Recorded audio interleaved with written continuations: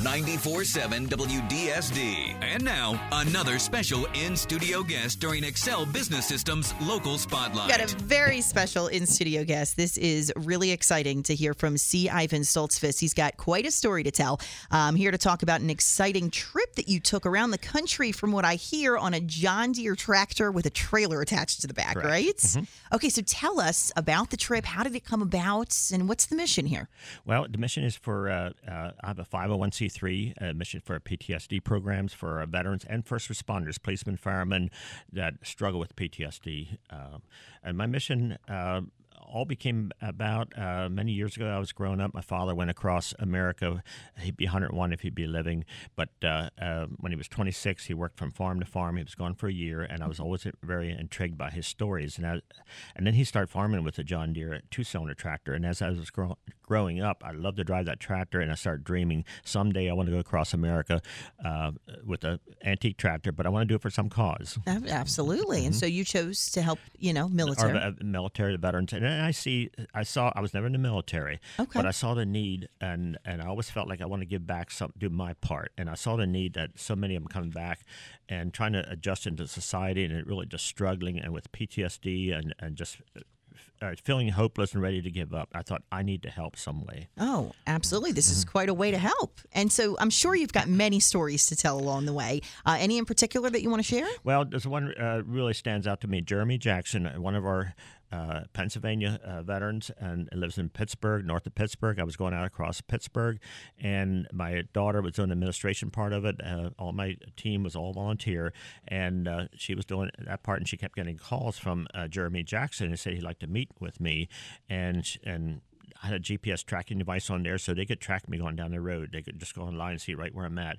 So as I'm going around Pittsburgh, Del Mountain, Pennsylvania, he's down out along the road with his wife and two little boys. He flags me down, and he went, and I stopped, and he said, "Thank me for the mission that we're doing." And he said, "I'm a veteran from the Iraq War." He was a sharpshooter, and he was on patrol, and actually he got hit, and it went through his arm, it lodged in his M16, and he has like 14 surgeries on that arm, partially paralyzed. And he said, I have a gift for you. I appreciate what you're doing. He hands me this little box.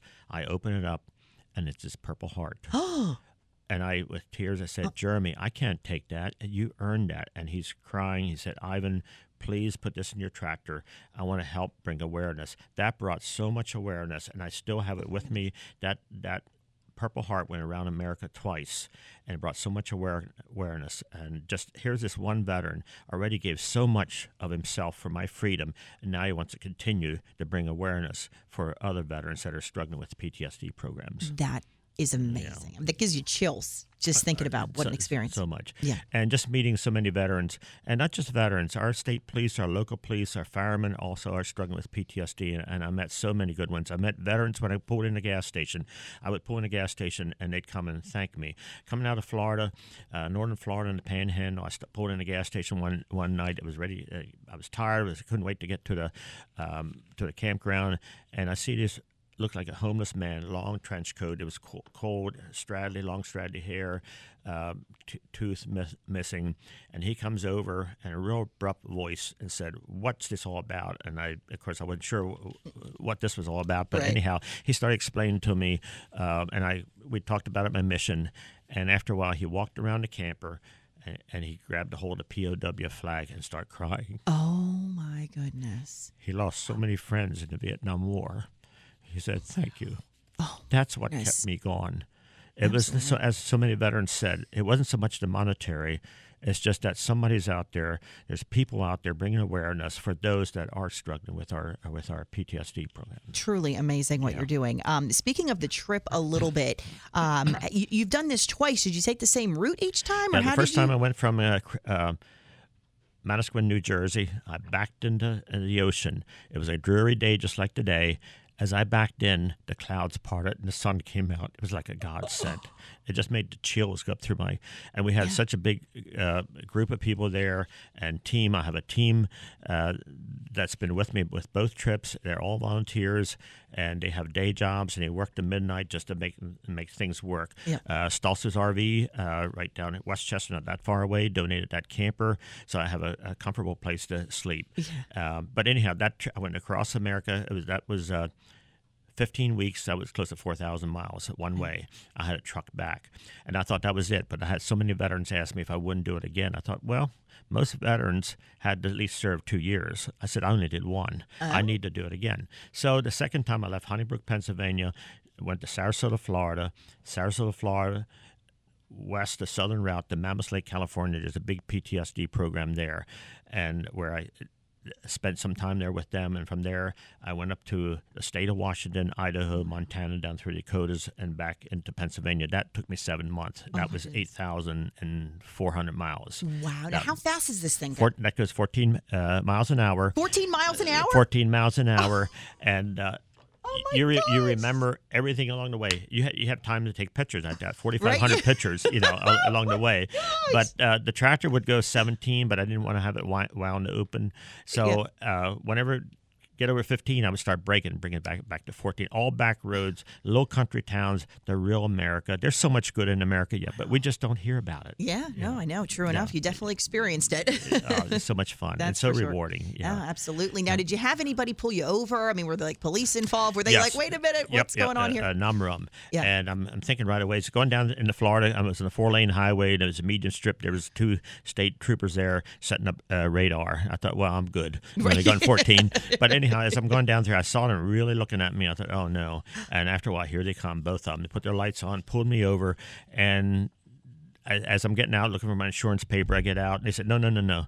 We want to know what this is all about. He said, you went by, and I told my partner, forget about the radar. We need to go pull him over and see what this mission is. So I'm explaining to them, and they were so grateful. They want their pictures taken, and they gave me their card. He said, if you have any trouble in Florida, you call me. Yeah, right. And that happened. Going across to Louisiana one Sunday morning, I'm going west, and there's a sheriff coming east. He makes a U-turn and comes over and puts his light on, and I crawl out, and he said, no, I just stopped you to say thank you. That night on Facebook, his wife put on behalf of a certain police station, we have your 6 o'clock. And I'm thinking, what's 6 o'clock? I was never in the military, so I'm looking it up. Oh, we have your back. I was so excited.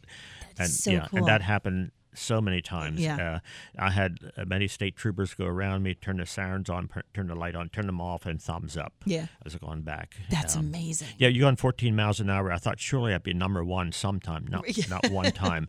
Everybody was going around tooting their horns, blowing. Wow. And a lot out in the west, I could run the shoulder pretty much. Oh, okay, yeah. It was eastern Ohio and western Pennsylvania, or Pennsylvania was worse. It didn't have any shoulder, and the hills were brutal there. Old 30 coming across 30, and that was pretty brutal. Yeah, I would hope you didn't have any major breakdowns along the way, but did you have? I mean, like, are tires okay? Do you have gas? Well, the camper had tandem axles. The back tire, I had 18 plugs in, and running the shoulder where all the trash nails are, the front tire would flip it up, and I get the back tire. Okay. I had 18 nails in there, plugs along the way. I ended up getting a new tire, and then I think I had another 4. So, but the other tires I didn't. Everything else was fine. Going across the Rocky, the one mountain was like 12,000 feet. I had to stop twice, adjust because the air was getting thin. Oh, right. And that was Monarch Pass in Pueblo, close to Pueblo, Colorado. I'm in a gas station, and I was on 50, and I was heading west. And this older gentleman came by and said, "Where are you headed?" I said, "California." He said, "And that thing?" And then he said, and top of that, he said, "Which way you headed?" I said, "Well, 50. You're going over Monarch Pass with that thing?"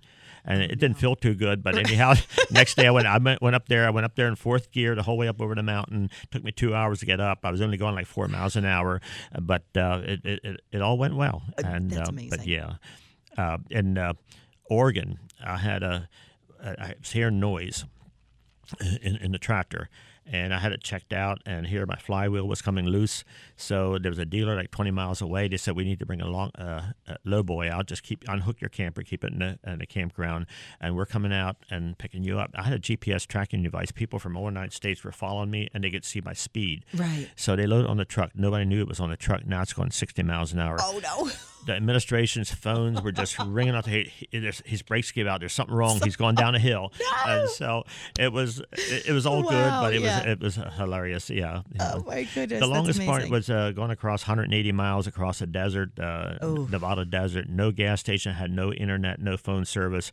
It was kind of eerie feeling, but it was just me and the Lord and the rig. That's right. That's all it was. But it brought you closer to God. You kept talking to Him. Yeah. Did you have air conditioning or anything? I had no air conditioning. What? Yes, it got very hot. But I trumped that. A lot of people would tell me, well, you're stupid not having air conditioning. Why do you want to take any more power away from the tractor? Only had 38 horsepower in that old stock tractor. But I always tell them, I said, well, just think about our troops, our veterans that were and are over in the desert, 120 degree, 100 pounds on their back, and they're going through the desert. They don't have any place to go. I can at least start the generator and go back in the camper and cool off. That's a great way to look at it. So, wow. And that was fine. Yeah, but, that's the real deal there. That's awesome. But it's so rewarding just meeting these veterans. And, I had one in Iowa. It drove 4 hours.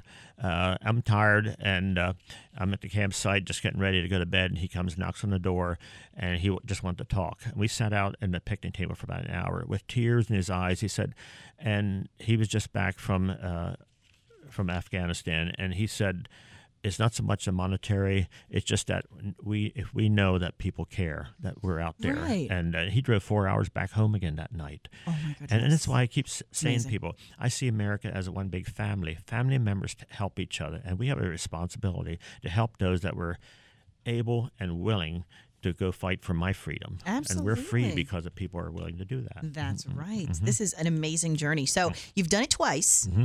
Are you doing it again?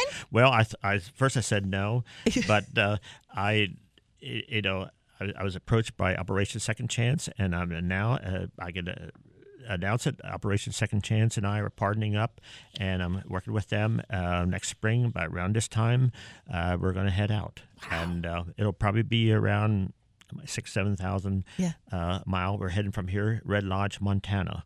And they're a great organization. I learned Cindy McGrew as the CEO there.